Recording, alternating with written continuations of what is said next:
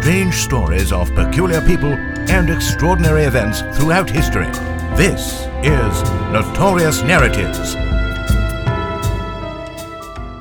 Welcome to Notorious Narratives. I'm Jen. And I'm Robin. And tonight I'm going to talk to you about the Rasputin of the Bronx.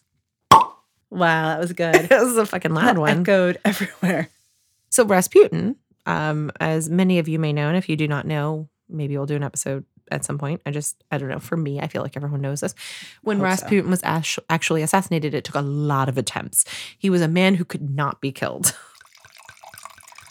When I was a kid, my dad used to call me Rasputin. Oh, whoa. Wait, what? Huh? Oh, yeah. Now, we're not Russian.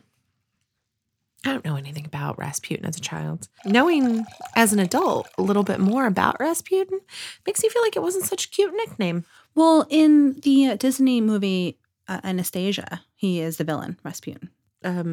Rasputin was a villain. I know, That's true. I know. But I'm saying that, like, I think that a lot of people associate with the name because of that, and it brought them information on it, and then they learned more when they were in school.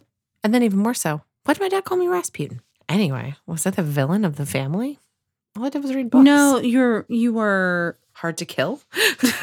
No, I think that you were the person that everyone just listened to. Mm. They feared you. Have that power. I was never called anything. Actually, I doubt they even knew I was in the room.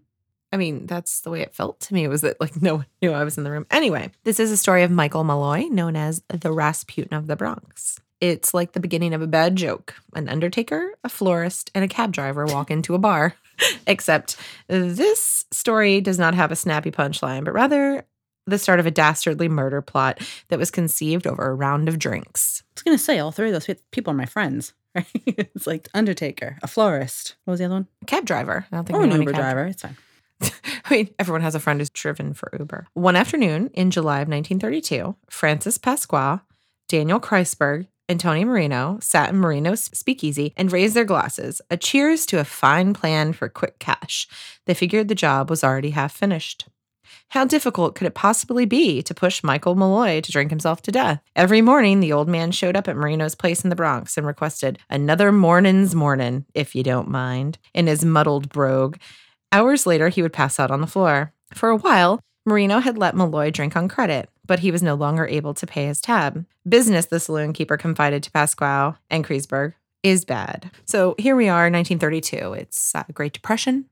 Prohibition is still going on. So this joint that Marino has, it seems that, he's there. Clearly, he's, performing illegal activities by selling alcohol, but people are coming in and they're consistently drinking, but they're not consistently paying. So he's having a little money trouble. So Pasquale, who was a 24-year-old undertaker, looked over at Malloy, whose glass of whiskey was hoisted to his slack mouth, and said, what about him? So they look over. They're sitting there in the bar talking about their money troubles. They're trying to figure out a way to make some money. And they look over and they see this man, Michael Malloy, who's a regular there at the bar, who owes a ton of money to the bar owner, and nobody knows anything about him. And even when he's questioned, Malloy himself can't really tell people where he's from, can't tell them if he has any family. He just says that he grew up in Ireland.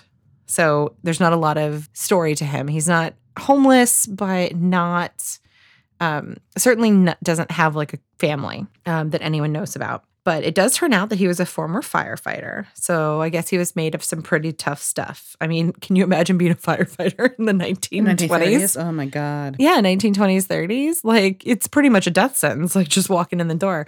So if he's made it this far, I'm sure he's got reasons to be drinking every day. Did it say what area? It's the Bronx. Oh, I'm sorry. I'm so sorry. Yeah. Because It's like 168th Street. Because immediately I was like, oh, the fire of Chicago.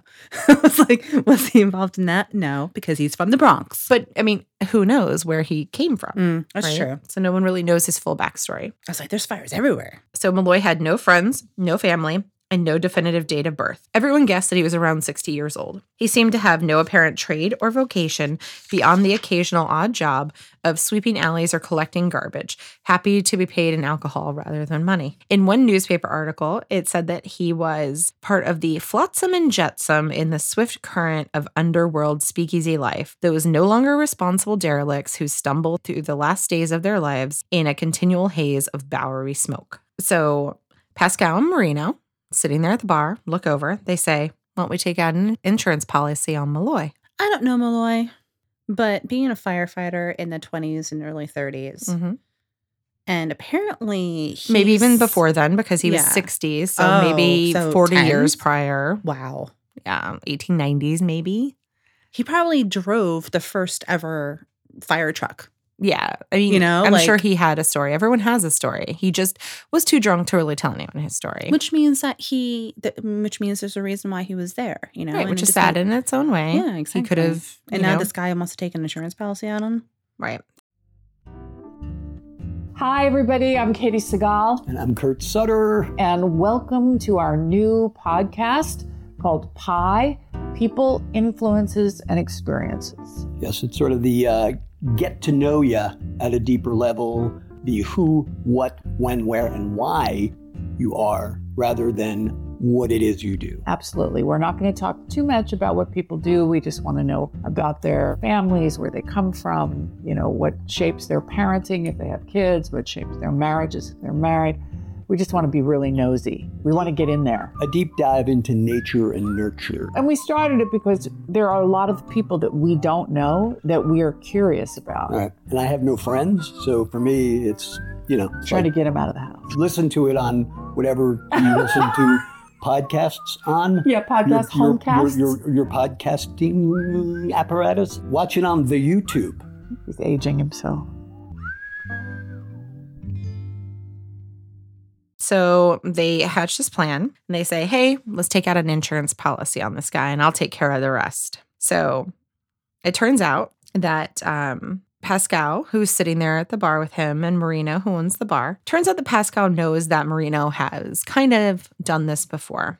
Oh. So the prior year, Marino, who was 27 at the time, had befriended a homeless woman named Maybelle Carson and convinced her to take out a $2,000 life insurance policy, naming him as the beneficiary. How does one do that? I mean, he plies her with booze. He's like, you know what you should do? You should take out an insurance policy. It's like people today. You'll never Don't have to pay for a drink ever- here.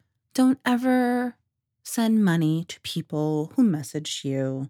Be like, hey, I want to come and see you. No. I think this is a woman he knew face to face. Oh, God. Yeah. Okay. So I think that it was probably a little bit more like, oh, you're drinking in my bar. Like, instead of paying me, why don't you take out a life insurance policy? Then when you die, at least I'll get paid for your booze. Right? I mean, who knows? I wish it works everywhere.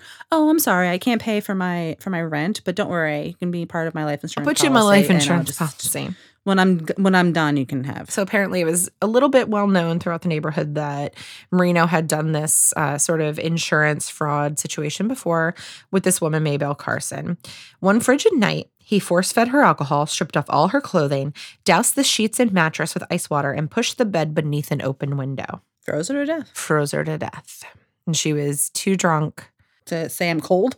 to wake up and do anything about it. Oh, my God. So she died of How hypothermia. black out could she have been? Oh, my. Pretty fucking drunk. So the medical examiner listed her cause of death as bronchial pneumonia, and Marino collected the money without incident. Marino nodded, motioned to Malloy. Looks like he's all in. He ain't got much longer to go anyway. So they just assumed that since he was so close to death anyway, probably because he was so clearly going to drink himself to death, if given the opportunity, that they decided to afford him the opportunity.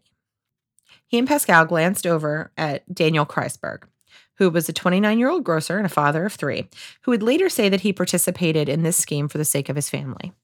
He nodded in agreement, and the gang set into motion a macabre chain of events that would earn Michael Malloy cult immortality by proving him nearly immortal. Pascal offered to do the legwork, paying an unnamed acquaintance to accompany him to meetings with insurance agents. This acquaintance called himself Nicholas Mellery and gave his occupation as a florist, a detail that one of Pascal's colleagues in the funeral business was willing to verify. Oh, yeah. Oh. It took Pascal 5 months and this connection with an unscrupulous agent to secure 3 policies, all affording double indemnity on Nicholas Mellery's life, 2 with Prudential Life Insurance Company and 1 with the Metropolitan Life Insurance Company. So what he had done is he had gotten this guy to go pretend to be this Nicholas Mellery character and take out all these life insurance policies. But of course, Nicholas Mellery was going to be Michael Malloy when they murdered him, because since no one really knew his identity, all they had to do was say, oh, that's my friend Nicholas Mellery. Yeah, and it's so convenient that the florist, which just happens to provide for the funeral home, is also in on it. Blah, blah, blah. Blabbity blabbity. So Pascal recruited Joseph Murphy, a bartender at Marino's, to identify the deceased body of Michael Mellery and claim to be his next of kin and beneficiary. It all went as planned. Pascal and his cohorts would split $3,576, which is equivalent to about today $54,000 after Malloy had died. Is it worth it? I mean, it seems like not that much money Yeah. to be splitting. Jesus, how many people are involved now? 4 or 5? Like 9? Seems like way too many people are involved. Part 1, if you're going to come up with this kind of scam, you got to keep your circle tight. But it seems like a lot of people are involved, and $54,000 even by today's money isn't enough to be like I mean, if killing anything, poor retired firefighter. this happened in a bar. Of course, you're just gonna be like, Anyway. the person 2 seats down, be like, "Do you hear what they're doing?" Yeah, so everybody knew. So the plan was after Michael Malloy died, they would send this man in, and he would say that it was Nicholas Mellery, say that he was his next of kin, and he would collect the money. And they would all split this $54,000 in today's money. So the murder trust, as later they would be called, now include Marino's regulars, including petty criminals John McNally and Edward Tin Ear Smith. So called because he had an artificial ear that was made of wax. So cool. Oh my god. Oh, I thought you would enjoy that. I like that. Anyway, then there was also a man named Tough Tony Bastone. Tony. And his Slavish sidekick, Joseph Maglione. So, I mean, geez, there are too many cooks in the kitchen there's here. 12 now. I mean- there's a softball game going on. Right. Everyone who plays softball, I mean- softball is in on this whole thing. They have like a pinch hitter. They have so many people on their fucking softball team. It's a badminton team. They have extras. Shit's gotten real with their fucking little birdies. Here we go. Things are going on. So one night in December 1932, they all gathered at the Speakeasy to commence the killing of Michael Malloy. To Malloy's undisguised delight, Tony Marino granted him an open-ended tab, saying competition from other saloons had forced him to ease up on his rules. No sooner did Malloy down a shot than Marino refilled his glass. Malloy had been a hard drinker all of his life, and so on and on he drank. How long would it have taken for him to get so blackout drunk? Oh, this is great. So he, 13 hours later. I mean, am I close? so much more, Robin. Oh. So he drank until Marino's arm was tired from holding the bottle. I mean, Remarkably, how his old is that guy? 27. Marino is 27. I'll give my money on the 6-year-old before a 27-year-old. It's like I think about like those old dudes who used to like day drink at Connections.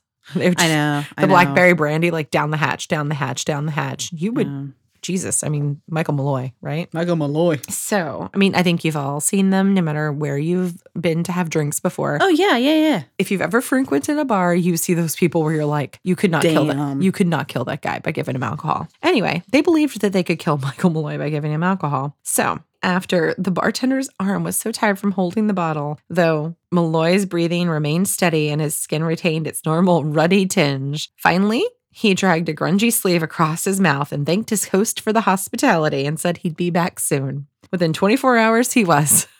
I'll So fuck he with an Irishman. He drank That's and the drank moral and of the drank. story. Do not try to outdrink an Irishman. You just cannot do it. can't do right. it. I mean, a Russian might be able to. If it was vodka, not whatever this guy's pouring. Well, I mean, it's prohibition, so essentially he's pouring wood alcohol. It's Anyway, poison. he's pouring like household cleaners. Yeah. Mixed with water. Yeah. Maybe that's why it didn't take an effect. Malloy followed his pattern for 3 days straight, pausing only long enough to eat a complimentary sardine sandwich. It's so crunchy. No. Have you eaten a sardine? I've sat next to someone who did. Can't And even. I don't like the noise it made, so I chose not to. because they be eat involved. the Mhm. bones. Anyway, Just- beware it's very sardine crunchy. sandwiches if you have the gout. Anyway, Marino and his accomplices were at a loss. Maybe they hoped that Malloy would choke on his own vomit or fall asleep and hit his head. Oh, okay. But on the 4th day, Malloy stumbled into the bar, exclaiming, "Boy, ain't I got a thirst." Keep it coming, Malloy. But Tough Tony grew impatient, suggesting that someone simply shoot Malloy in the head But Murphy recommended a more suitable solution. How about we exchange Malloy's whiskey and gin over to wood alcohol? There we go. Drinks containing just 4% wood alcohol could cause blindness. And by 1929, over 50,000 people nationwide had died from the effects of impure alcohol. So they would serve Malloy not shots tainted with wood alcohol, but wood alcohol straight up. Marino thought it a brilliant plan, declaring that he would give all of the drink that he wants and just let him drink himself to death. Kreisberg allowed a rare display of enthusiasm. Yeah, feed him those wood alcohol cocktails and see what happens. He served Malloy shots of cheap whiskey to get him feeling good and then made the switch. The gang watched, rapt, as Malloy downed several shots and kept asking for more, displaying no physical signs other than his normal level of inebriation. But he didn't even know what he was drinking, so he just kept drinking, and apparently it didn't hurt him at all. He drank all of the wood alcohol that he was given and came back for more. That's my boy. Night after night, the scene repeated itself, with Malloy drinking shots of wood alcohol as fast as Murphy could pour them, until the night he crumbled onto the floor without warning. The gang fell silent, staring at the jumbled heap at their feet. Pasquale knelt down by Malloy's body, feeling his neck for a pulse, lowering his ear to see if he felt his breath. Bring out the mirror. The man's breath was slow and labored. They decided to wait, watching as the sluggish rise and fall of his chest. Should be any minute now. Finally, a long, jagged breath. Is it a death rattle? Just Malloy starting to snore. And he awakened some hours later. I'm sorry. I love this guy. He's fantastic. And he awakened some hours later, rubbing his eyes and said, "Give me some of the old regular, me lad." My Irish grandpa, he passed away when my mom was a baby, so I never met him. But I kind of wish that he was like this kind of dude. Be like, bring it on. Let's do this. Yeah. Just powerful and just be like rock steady. I mean, I think he was anything but rock steady. He seems like someone that is just like really hard to take down because he is just like, yeah, no, try it. Yeah. I mean, they did. And they they did. do. So the plot to kill Michael Malloy at this point became a little cost prohibitive. The open bar tab, the cans of wood alcohol, the monthly insurance premiums. His tab just went on. Just and on starting and on and to, like, it's costing quite a bit of money to kill this man. Is that being more than what his insurance policy is? Pretty much at this point. Yeah, They're like, Jesus. So Marino fretted that his speakeasy was going to go bankrupt. Tough Tony once again advocated brute force, but Pasquale had another idea. Malloy had a well-known taste for seafood. Oh. So they said, why don't we drop some oysters into denatured alcohol and let them soak for a few days and then serve them to Malloy? No. Right? No. So now we're mixing bad seafood with bad alcohol while he's drinking wood alcohol. Alcohol taken during a meal of oysters. So they were like, he's going to die from this like mix, right? This is going to do him in. This is going to be what it is.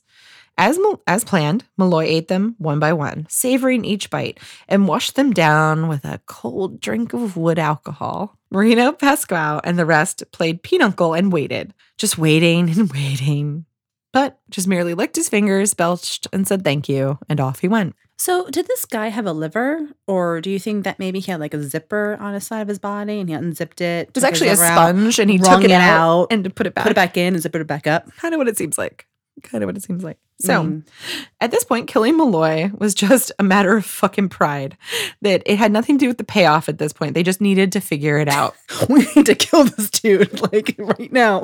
It feels like a Hitchcock movie. Like I'm not rooting for the killers, but I'm kind of like, all right, guys, like what the fuck? It's just a story that seems come on. When I read the story, I said, there's no way that this is true. It seems like the plot of a Hitchcock film. Mm-hmm. It doesn't seem real, but it is. Freaking Hitchcock. It's like the guys in Hangover. You know, this kind of like comedic kind of things. How can we kill this one guy? And you know what? You're right. It is a little bit more like The Hangover. It's The Hangover, you know, like trying like those guys. It's like guys. The Hangover meets Rope. Yes. Right. Murphy's turn. This is the bartender. So he has a plan for the next way that they're going to kill him. He says, let's get a tin of sardines and we're going to let them rot for a bunch of days. Then we're going to mix in some shrapnel. Then we're going to slather the concoction onto some pieces of bread and we're going to give it to Malloy as a sandwich. Getting him shrapnel? I mean, Like you said, Sorry, sardines are I was like, crunchy. shrapnel? I know. Yeah, they are. So you just mix a little bit of metal in there. Yeah, but they're crunchy enough not to break teeth. I mean, shrapnel is fine, like sardine bone dust. Is it? Okay. But except that it's metal shavings, it'll cut you on the inside. That's what I'm thinking. I'm thinking of metal shavings. What is metal shavings? Yeah. But I'm thinking like the... Like never little, mind. like curlicues. Yes. Oh, shit. Give Malloy the sandwich. Any minute, they thought. As they wait, the metal would start slashing through his organs. Instead, Malloy finished the tin sandwich and asked for another. Oh, Jesus Christ. The gang called an emergency conference. They didn't know what to make of this Rasputin of the Bronx. So that's where he gets the name. Like at this point, like they're just trying to kill him. He wasn't really a bad guy. He was just a guy who just couldn't die.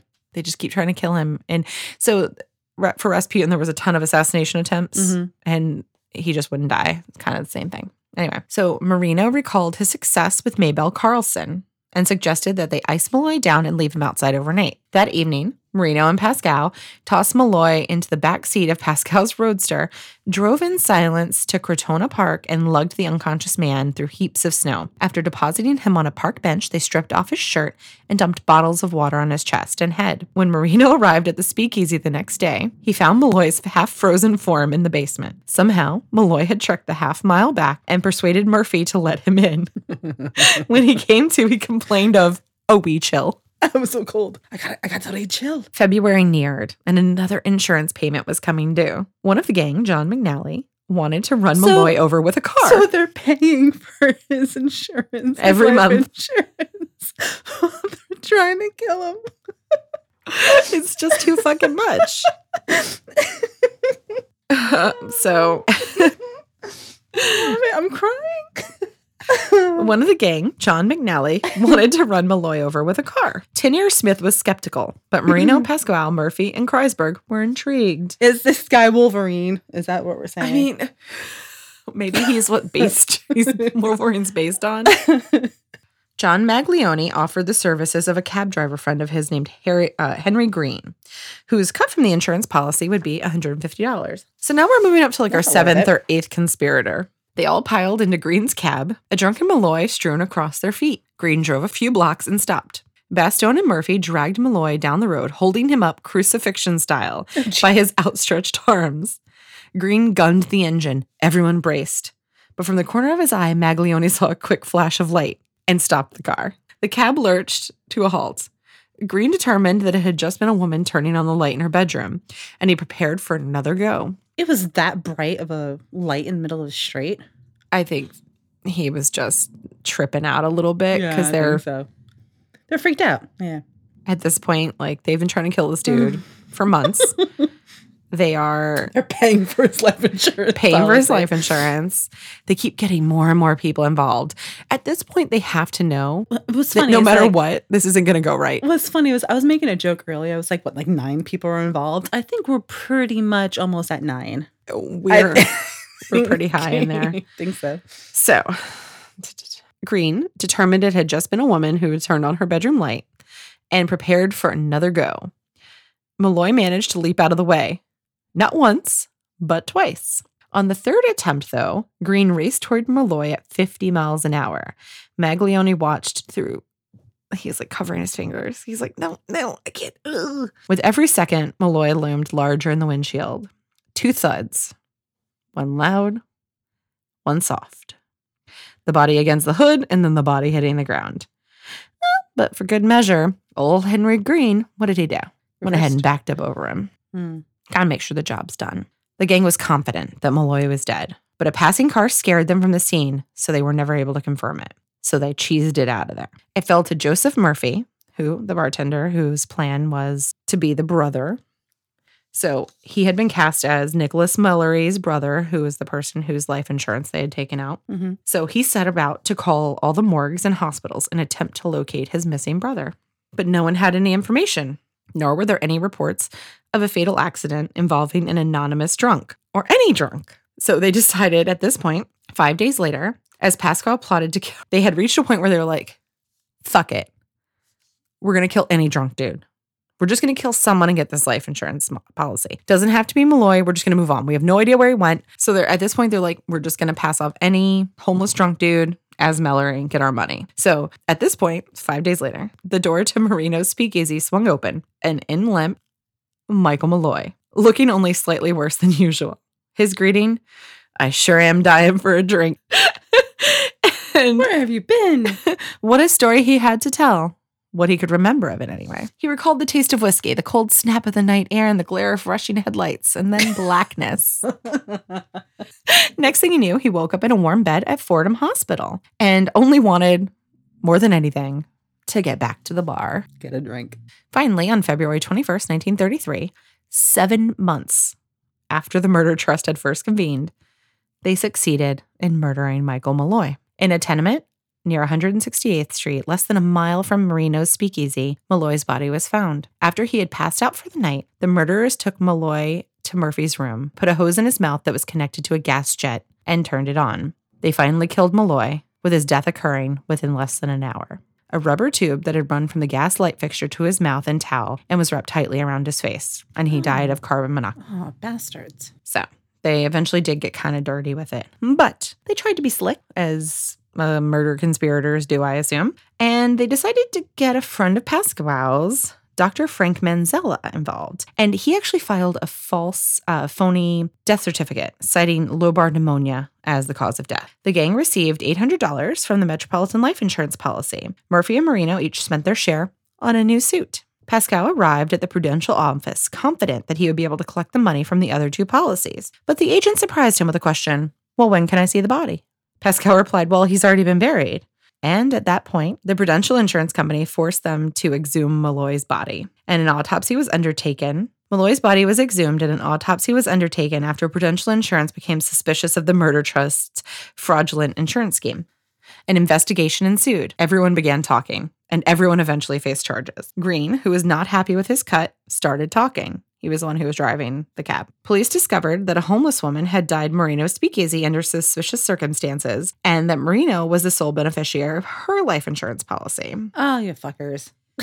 Then, on a separate matter, tough Tony Bastone was shot dead, and Joseph Maglione was charged with his murder. When did Tough Tony go? Man, these people, you know what you can never trust? Freaking Tough Tony. Can never trust a group of murderers. So, before long, there was enough evidence to arrest the remaining murder trust: Frank Pascal, Tony Marino, Daniel Kreisberg, and Joseph Murphy, and they all appeared at the Bronx County Courthouse. First, they tried to plead insanity, but when that didn't work, they tried to implicate each other in the murder. Finally, they accused Bastone of Malloy's murder. Of course, blame the dead guy. Nice fucking try. Anyway, it didn't work. In June and July 1934, Pascal, Marino, Kreisberg, and Murphy were executed in Old Sparky, and the charter members of the murder trust were sent to the electric chair at Sing Sing, which killed them on the first try.